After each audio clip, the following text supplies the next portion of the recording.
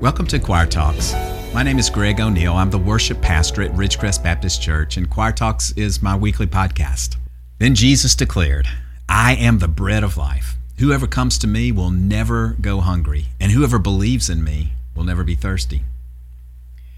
That's a quote from John chapter 6. Last week, if you caught the episode, we talked about when Jesus walked on water and when Peter walked out on water to meet him. John chapter 6 gives us the sequence of events that led up to that and then led up to this quote that I just quoted for you today. It starts with the feeding of the 5,000. And then at the end of that miracle, Jesus puts the disciples on a boat, and you have that miracle of him coming out and walking on the water. Here's the story of what happened the day after he walks on water. The crowd catches up to him on the other side of the lake. This is the same crowd that he fed with loaves and fish the day before, and they catch up to him. He tells them this, "Truly I tell you, you are looking for me not because you saw the signs I performed, but because you ate the loaves and had your fill. Don't work for food that spoils, but for food that endures for eternal life, which the Son of Man will give you." So here's the deal. Jesus identifies the intention of this crowd. He's a popular person at this point, but they are following him for food, not because they believe that he's the Messiah or that they are interested in the spiritual things that he has to say. They are following him for food. And you can see that played out here. They ask him, what do we need to do the works of God? And he says something really profound to them. He says the work of God is this, to believe in the one he has sent. That's really profound because they are looking for a how to get to heaven list of things from him. They're looking for the key to have this eternal life. And in their minds, it's what must we do? There must be a set of things, hoops that we have to jump through to get eternal life. And he says, here's the thing that you have to do. And it's not a do at all. He says, believe. You have to believe in the one who is sent. God has sent.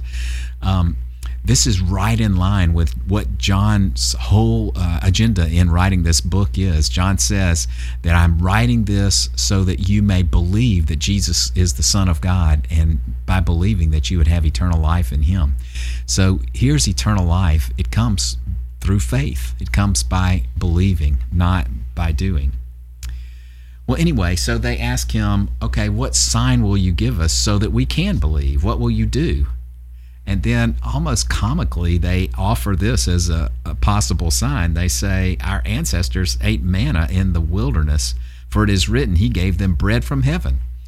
I mean, it's almost comical here. They're coming to him because he fed them yesterday, and they're looking for food again today. He says, you need to believe. And they say, okay, we'll believe if you give us, how about the bread? Because Moses gave bread, and so we'll believe if you do that. Their true intentions are so obvious here. So anyway, Jesus says this, "Truly I tell you, it is not Moses who has given you bread from heaven, but it is my Father who gives you the true bread from heaven.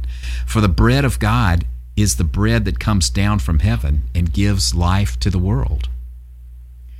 So just like most of the people who talk with Jesus, they don't necessarily understand the metaphor and the analogy that he's trying to make.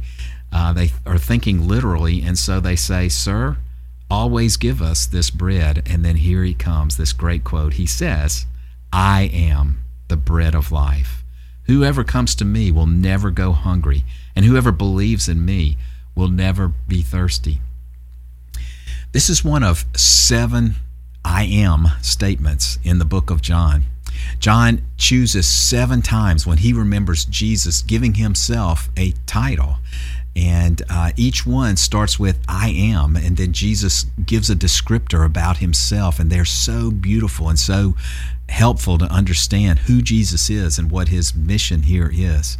And in this case, he says, I am the bread of life. Here's something really important. They came looking for bread. They came looking for sustenance really just for the day. How short-sighted they were as they came along to find the Son of God in flesh, and they were only looking for enough food to fill their bellies for a few hours. How short-sighted.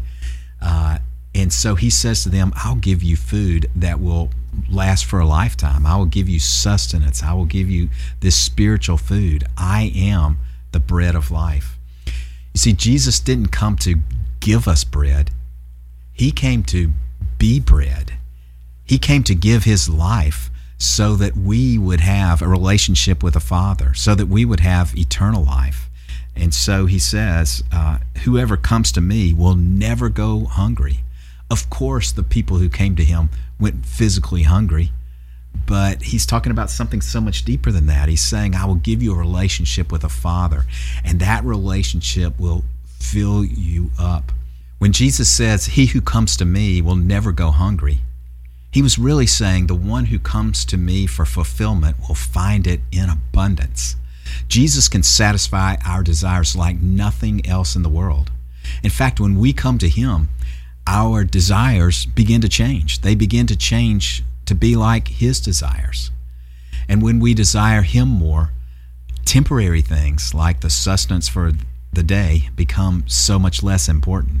And the eternal things become our primary goal. When we begin to gain more fulfillment out of walking with him. And in walking with him, our desires change to be like him, to be hungry for his word and for his glory and for his kingdom. So I ask you and me today, are you spending your energy pursuing the fulfillment of something just for today, something that is temporary, and in so doing, are you bypassing the Son of God? Or are you and have you found the bread of life, and are you pursuing that every day so that your desires become his desires and you find his fulfillment? Hope you have a great day.